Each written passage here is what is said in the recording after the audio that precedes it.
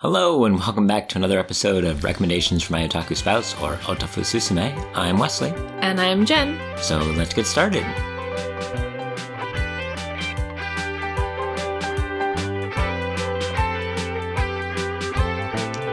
Now, I say welcome back, but it has been a little while since our last episode.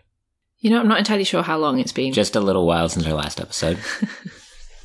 I guess if you're listening to these episodes now, then it probably wasn't that long. No, but if you've been waiting, then it's probably been a little while. Just a bit. Not that anyone would actually wait for this. They might. Self-confidence. Whose self-confidence? Yaruki-man-man, 誰? 我々の. ないよ. Rude. Anyway, we are back to talk about a somewhat recent film. Is it somewhat recent? I don't have any sense of time anymore. We're recording this in early 2023, very early 2023, and it was late 2022.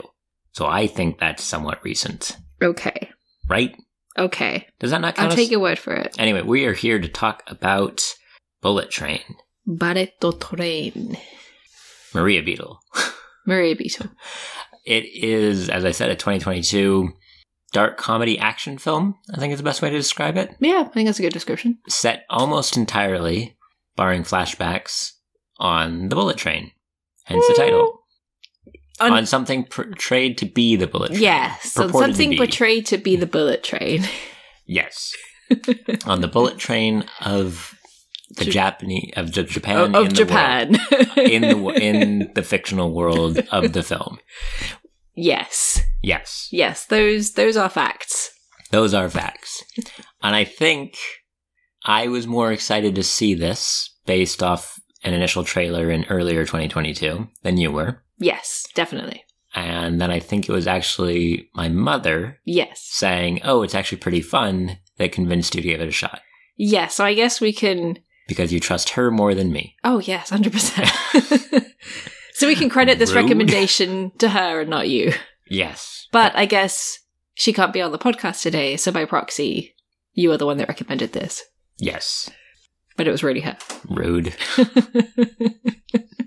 So, the basic premise of Bullet Train is that a strange assortment of people all find themselves on the same train and realize that why they're there and what they're there to do is intertwined in ways unbeknownst to them until they discover it as the trip continues.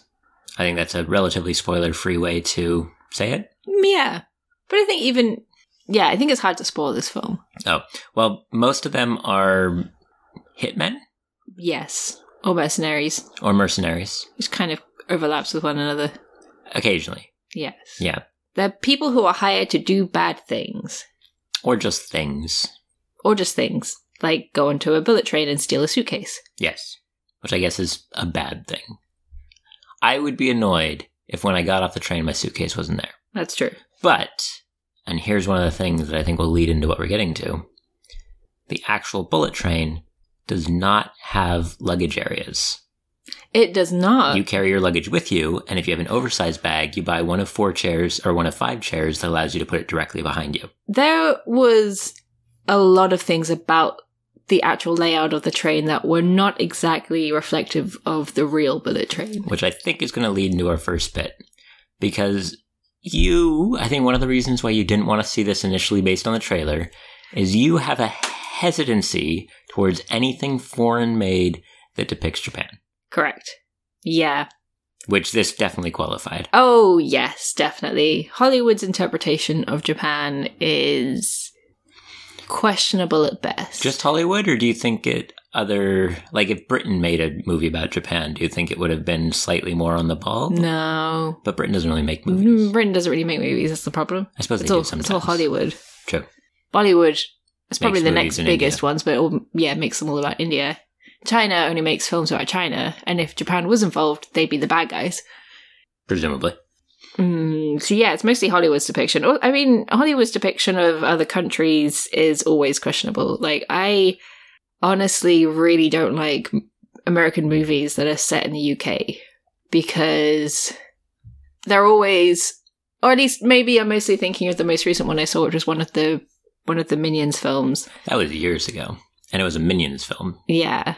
What about... where they're going through the UK and the police are chasing them while they're pouring tea in the police car. Okay, well, that sounds hilarious. And they all have bad teeth. Okay.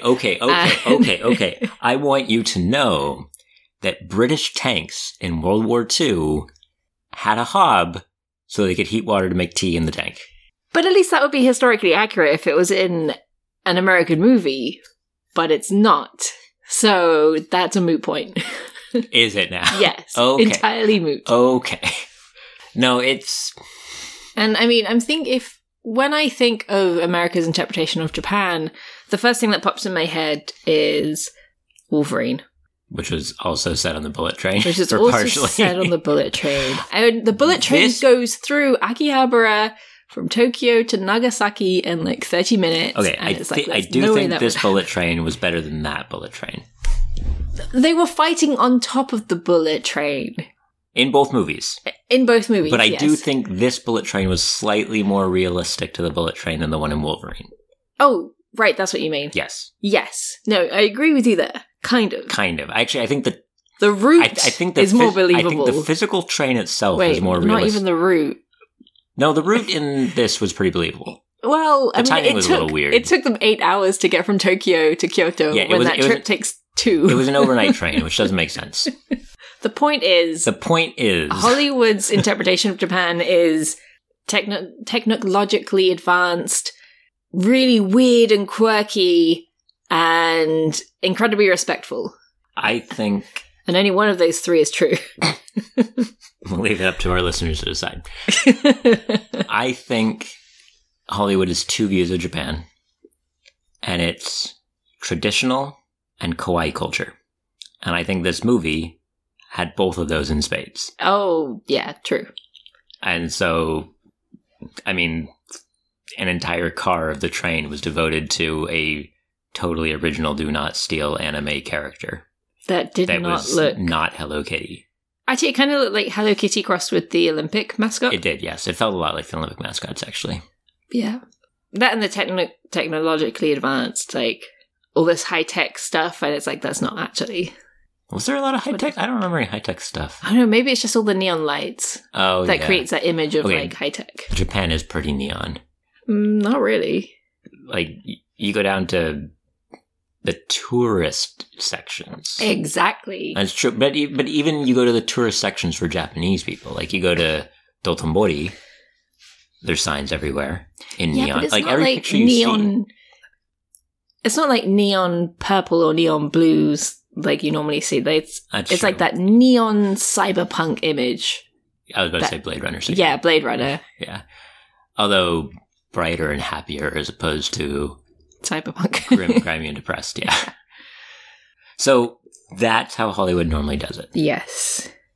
And this bullet train was like the epitome of every single stereotype of Japan rolled into one. With Fiji water. With Fuji water. Fiji water. I keep thinking it's Fuji because Japan. Fuji water might actually exist. I mean, Fiji water does exist, but not in this country. Yes, that is also true. At least I've never seen it. I mean, apparently the entire movie was filmed in LA. Nothing was filmed in Japan. I believe that too. Honestly impressive. Yeah. So here's one of the weird things, though. Because you brought it up briefly, and I think it's a point to touch on. Okay, I get why they called it Bullet Train, because it's set on a bullet train, and that's a famous part of Japanese culture, right? Mm-hmm. But if you want it to be... But the train's too fancy. Yes. So if you want it to be an overnight trip in an incredibly fancy train, why not just pick one of the hyper-luxurious trains that run all over Japan? Because foreigners know what the bullet train is, and they don't know what the Ginga West... But what was that really fancy train we saw that one time? Yeah, there's the Ginga West that we saw recently. There's the Seven Stars Kyushu. There's like these hyper fancy trains all over Japan. And that might actually do an overnight from Tokyo to Kyoto. Because the only thing they got right about the train was vaguely the outside shape of it, even though the color was wrong. And the stops. Mm-hmm. It actually stopped at the right place. Okay. It stopped in the right order. The mid-travel stops were named the right thing. It did not end at the right place because no bullet train ends in Kyoto. It ends in Shinosaka. It ends in Nagoya. It doesn't end in Kyoto. But again, I'm getting into the weeds. Well, like getting into the weebs. Shush you. But that, I guess, comes with marketing it to a foreign audience. Yes. This was not made for a Japanese audience. Absolutely. Which is why even in Japan it was called Bullet Train. Yes. When the bullet train itself in Japan is called Shinkansen. Yeah. And they wouldn't name it that because it's not a Shinkansen. It's although Baretto train. They did name Last Train to Busan Shinkansen. But that's because it made a pun. It's true. But it is interesting. Yeah, they've done it before too. What was the other? I can't remember. There was another film that had a Japanese name that was foreign made Japanese. Yeah, and they brought it over and Ghost in the Shell. Ghost in the Shell. That was it. Yeah, I think. I'm pretty sure they did. I think it was Ghost in the Shell. It did the same thing where they wanted to make sure that everyone in Japan knew this is not a Japanese production. So you'd think that from this introduction, I would have absolutely hated it. Yes. It's not Japanese. It's made by these foreigners. It's got... Gross. It's got this wide variety of cast. Almost nobody in it is Japanese themselves. None of the train stations are accurate. Well, you wouldn't care about that. The train itself is all over the place. You wouldn't care about that either. I'm the train guy between the two of us. You are the train guy, yes. But I still care somewhat. But despite that, the thing I was worried about was, I was really worried that if we were watching it, I'd be like, oh, well, that's not what it's really like. Because I can't stop myself. As we can see from this 10-minute rant already. But honestly, I actually enjoyed it. Once I knew, okay, it's not a Japanese film, it's America's interpretation of Japan. Yes. Whatever. Suspend my disbelief and just enjoy the movie, and it was a lot of fun. So the next time you see a Hollywood trailer for a movie set in Britain or a movie set in Japan, do you think you'd be more likely to give it a go? Depends on the trailer. We'll go through this again. Let's see what your mum thinks. Oh, great.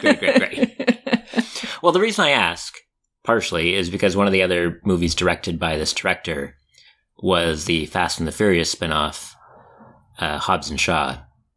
Oh, yeah, I want to watch that. Which is briefly in England. It's a modern Fast and the Furious movie, so it's actually globetrotting. Yeah, but it's got, what's his face in? So, of course, it's going to be based in the UK briefly. Yes.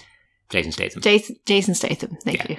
Which, in a roundabout way, ties me into my next point, while also linking to the first one. Because Jason Statham has become... I don't want to pigeonhole him too much into his acting career, but he pigeonholed himself, so that's his own fault. Strange move for a world-class diver to do. But I really want to say his breakout role to Americans would have been in the Guy Ritchie films. Yes. And this movie really felt like a Guy Ritchie film. Yes, it did. Like the pacing, the humor style, the violence, and all of that. Only to find out it's not a Guy Ritchie film. Yes. We actually watched a couple of reviews from Japanese people afterwards to see, what do Japanese people think of this movie? And they were like, oh yeah, it was a lot of fun. It felt like a Guy Ritchie movie. Yeah. And they also seemed pretty chill with it. And they were like, yeah, there's a lot of this that just absolutely isn't true. Like everything. But it was silly and it was action filled and it was fun.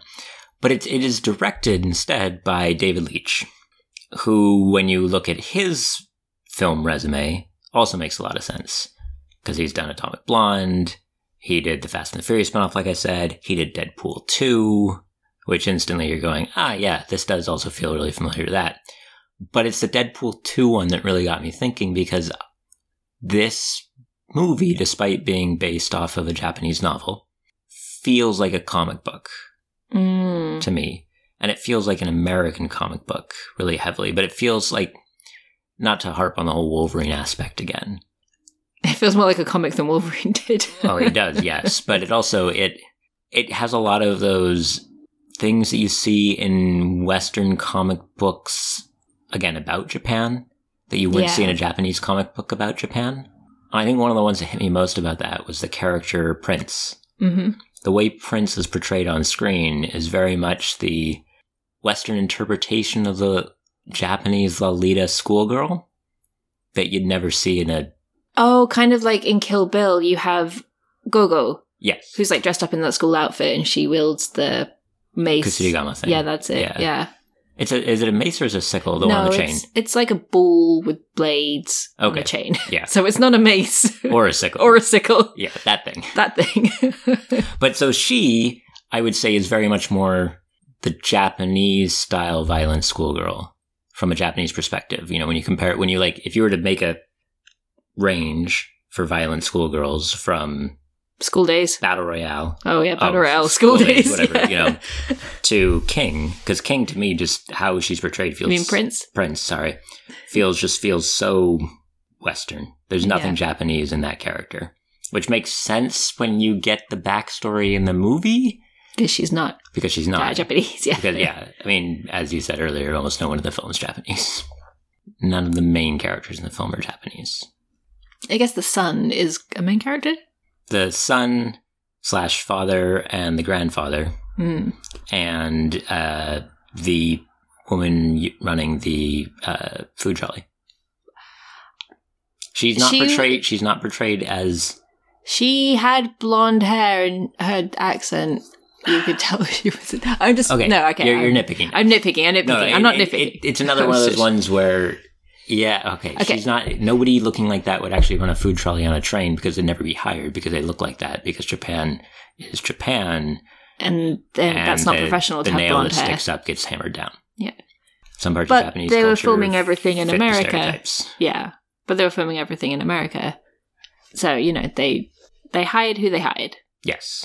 And actually, they had a good excuse for that. They said, this one character hired a whole bunch of gangsters from all around the world, which explains why not every single gangster is Japanese. Yes. And it's like, that's, okay, at least they addressed that in the context of the world, the setting. Yes. Which I think works out. Oh, one other nitpick about the train. One more thing. Well, evidently in the original story, I mean, again, sorry, I'm immediately contradict myself by saying, this feeds back into you have to sell it to foreigners. What do foreigners know? Foreigners know Tokyo. Foreigners know Kyoto. Foreigners know the bullet train. Bish, bash, bosh, you're there, right? Mm-hmm. But in the original story, it's a Tohoku train that's going north out of Tokyo.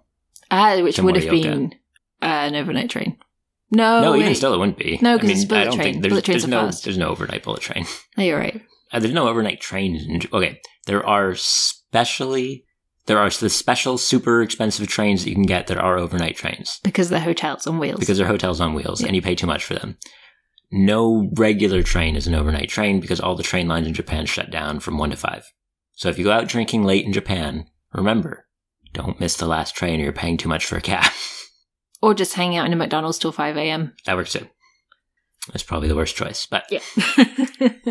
So I think, but that brings us to what you did like about it, because I think for me, a lot of what I did like about it was kind of that manic energy, and it's the whole, it wasn't Japan, but I liked how vibrant it was almost. Each character was instantly recognizable, and each location in the train is instantly recognizable.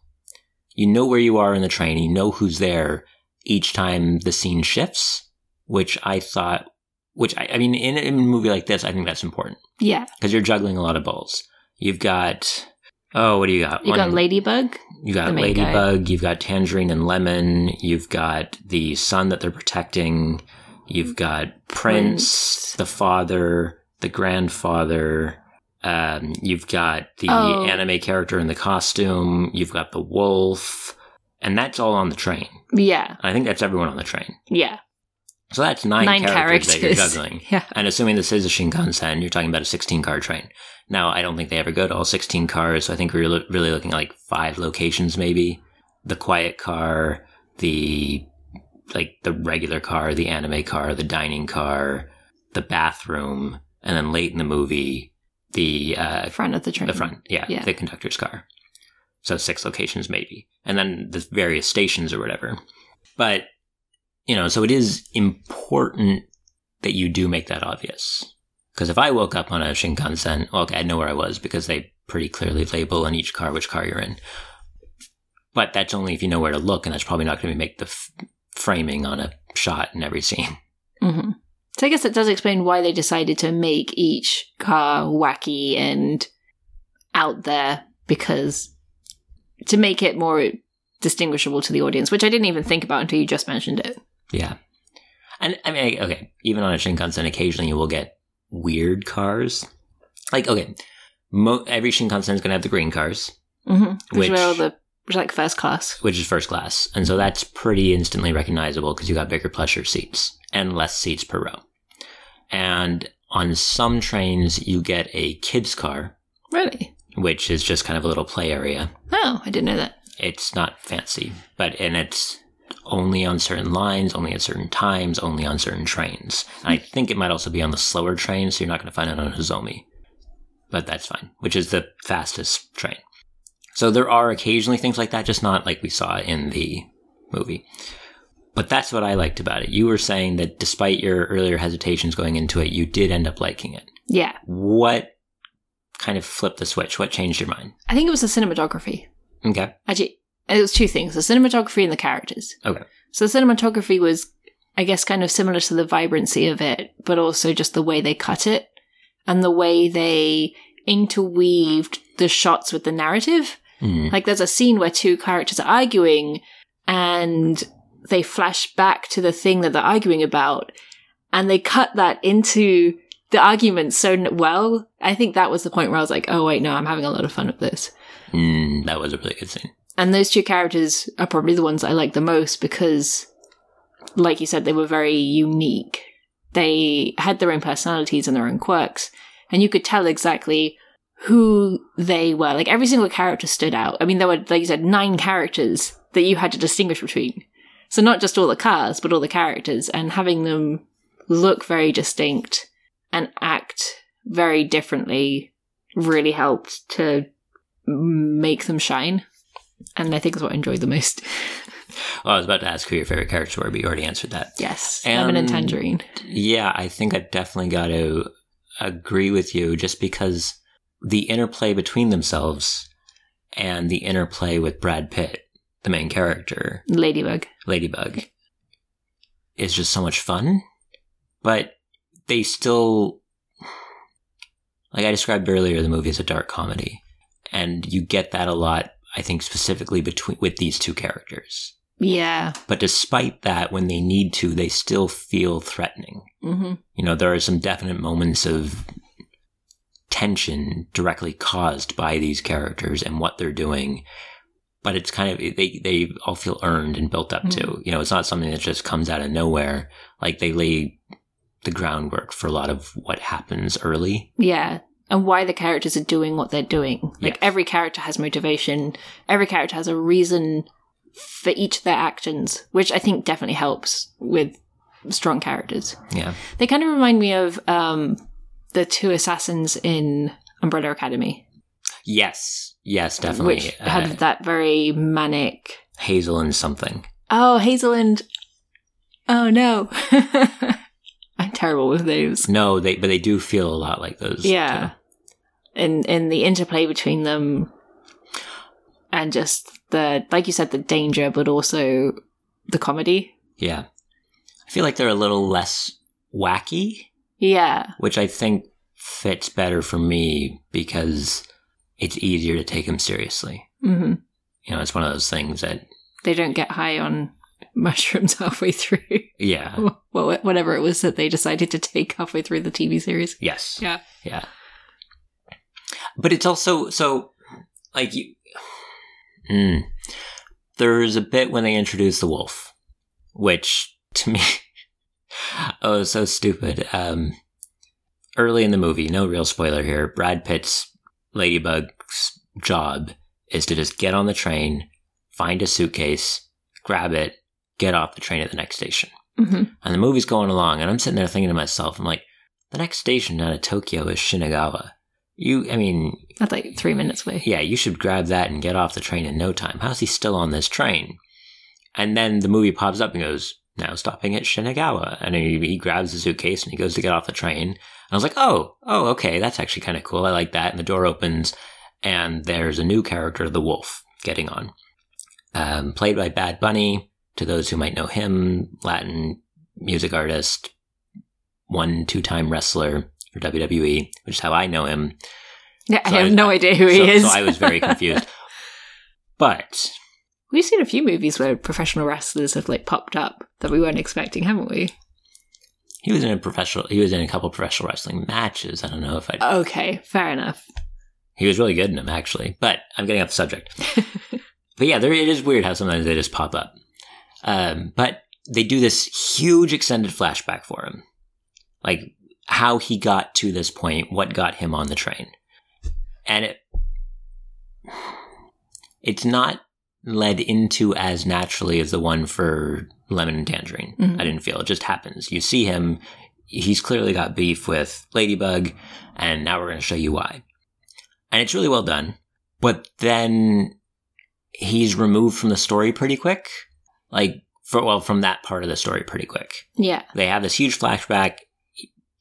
His part's done almost, and he's gone. And I was like, well, why'd they spend so much time on him beyond the fact that he's big money, he's big name, he's going to draw people in, you don't want him to feel cheated. Again, the commercial aspect of filmmaking. But then later, it's revealed that there's this whole extra bit in that flashback that explains a whole other character's backstory. And it just felt like when it happens, it's just kind of, one of those big... You're like, oh... It's a big aha moment, and it feels really good. And it's like, so it does feel... The script feels really tight in this. There's not a lot of bits that I would go through and remove. There is one big bit I'd go in and remove, but not a lot of bits. So I really enjoyed the script in this. Mainly because it was all characters and dialogue, and that's my favorite part anyway. Well, not really, because there was a lot of action scenes. And it was definitely interesting seeing them do a lot of fight scenes on a very compact space, because there's not a lot of room to move on a Shinkansen, on a bullet train, even a fake bullet train that's 3 times larger than the regular bullet train. True, and it's interesting you bring that up, because I usually find those to be the best fight scenes. Like, the best fight scene, to go off the rail really quick, sorry, pun not intended, in Shang-Chi was on the bus. That's true, yeah. And, you always get kind of those kung fu action style things that are in those close spaces, and it's maybe because the filming is more difficult, but I also like they didn't use a lot of shaky cam for it. That's because the bullet train is smooth. Yeah. So... Shush you. What? It is. That was just going right past me. Like, yeah, it is. Oh, wait a minute.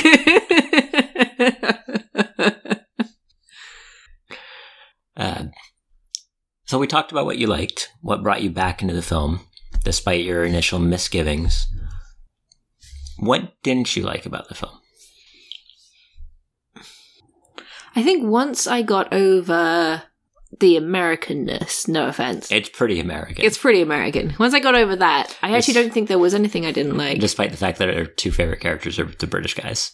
Wait, they're not American. Well, shush you. At least I speak with a British accent. If anyone gets that reference. Go on, Robin Hood. Sorry, I spoiled it. Oh, you spoiled it. Can't take you anywhere. No, I think even despite the Americanness, once I put that aside, there wasn't really anything I didn't like about it. The main villain was kind of corny, but again, American. And there's a bit... He's not American, he's Russian. He's Russian, yes, but I mean American-made movie. And there's a bit where they have like a CG Japanese town that looks like it's from the Taisho period. And it's like, this is really weird. But again, America's... It's technically Kyoto, so it could be... I mean, it didn't look anything like Kyoto. But America's interpretation of what Japan is like. No, it did. It felt really out of place. Not to mention it was CG, so it just looked... Because up to that point, I think they had a lot of practical effects. And then suddenly have this CG scene was like... I know the scene you're talking about, and I think the big CG scene did feel really weird, but I think after that scene, it's like actually on a soundstage. Yeah. And it felt weird. That might just be the weeb in us talking. Maybe. It wasn't actual Japan. But how that scene concluded was hilarious. So here's a flip on that, though, because this is going to sound really bad, and I realize I'm comparing 2 different mediums. when Japan sets usually an anime abroad. Oh, yeah. But it's oftentimes very much that's not how it actually is. And they just they go out and they just put in a bunch of things that are to them every day, but they're everyday Japanese. It wouldn't be every day in the foreign country. Yeah. But at the same time, they will often go out and just take 1 billion pictures and use those as your visual references. It depends. It really, really depends. It does. But the projects that do it visually are better for it. Yes. Like, we absolutely hated What's-Her-Face, Earwig, and the something. It was trash. Yeah, I can't even remember the title of the movie. But that movie was based in the UK, and you could tell they went out and did a lot of references. Yes. And that was the only good bit about the movie. Yes. There's like this one scene when they're walking down a high street or something, and you're like, oh, you can almost tell what town that is. Earwig and the Witch. That was what it was called. Earwig and the Witch. See, because of the name, I keep thinking Hedwig and the Angry Inch, and that's an entirely different thing. Oh, very different. So, I mean, I rag on Japan, other way around. I rag on Hollywood and America being like, oh, this is our interpretation of Japan. But to be fair, Japan's interpretation of Western countries is also horribly wrong. No, but I guess what my point is, for something like this, I guess if you just need the scene, just do it. But you don't even have to go somewhere. You can just go on to, like... Google Images. I don't know. Or just Google Kyoto town and there'll be loads of photos everywhere. Or you can go onto any photography forum and people are going to be like, I went to Japan and took this aesthetic shot. Hashtag aesthetics or whatever it is. Yeah, and you're going to find 1 billion back alleys because I know this because a new camera came out recently. So I was looking at reviews and they flew people out to Japan and every reviewer took a picture somewhere of the stop sign on the street. Just the words Tomate written on the street. Like, I swear, 4 out of 5 of them all took that picture somewhere in town. I was like, I get it. It's writing on the ground, but what the fuck, guys? But, so you don't even have to go to Japan or go to these places. You can even just use Google Street View nowadays. Yeah. It just feels like you could have made a more authentic neighborhood to crash into. One thing, though, is that all those fancy camera, I'm going to take loads of really cool shots of Japan websites only have the really pretty aesthetic Western interpretation of Japan. Yes. Like if you go to Kyoto, 90% of Kyoto doesn't look like all the photos of Kyoto. That's because 90% of the pictures of Kyoto come from Gion. Yeah. Up the hill. Yeah. But I don't know. It feels like with modern sensibilities, you could have just made an actual town. They stopped in a couple of train stations, and the train stations they stopped at didn't look like any train station I've ever seen in Japan. But again, like we said, it was made in a studio in America. That was my favorite train station. What one? The train station where they pick up the grandfather. That is like in the middle of a field and it's foggy. Because it felt like a real Japanese train station. Yeah, but not... But it felt like a real Japanese train station for one of those locals that you get on. Yes, exactly. That you don't actually have to buy a ticket for because there's going to be no one at the other end. And there's just a box saying, please put in 100 yen. And it runs twice a day or whatever. And I'm like, why would the bullet train be stopping here at 3 a.m? Oh, that was my favorite train station in the movie. Okay. I mean, for all the wrong reasons, but it did make me laugh because I've been on those train stations. Not for the bullet train, but I've been on those trains. You've been on those train stations with me. Yeah. I mean, I took you out into the middle of nowhere. Yeah, good times. And I survived. I'm surprised. Yeah, ditto. But that's the point I'm making is that you just have to think it's an American movie. It's their interpretation of Japan and just have to roll with it. But then again, that is really hypocritical of me because I do not like Spy Family because Japan, the author's interpretation of a European city is wrong. Wrong. And she clearly, or he, they clearly didn't do their research. Whoa, are you telling me there's not big yellow school buses in East Berlin? Or highways that are built above the city with those very distinct Japanese barriers? No. We're getting off the subject. We are. But that's a whole other podcast. So essentially, it's just the names are right, but nothing else is. but it is still a fun action flick. Yes, 100%. I actually enjoyed it, which I'm surprised. Maybe because I had no expectations. Maybe I had negative expectations. Which can help sometimes.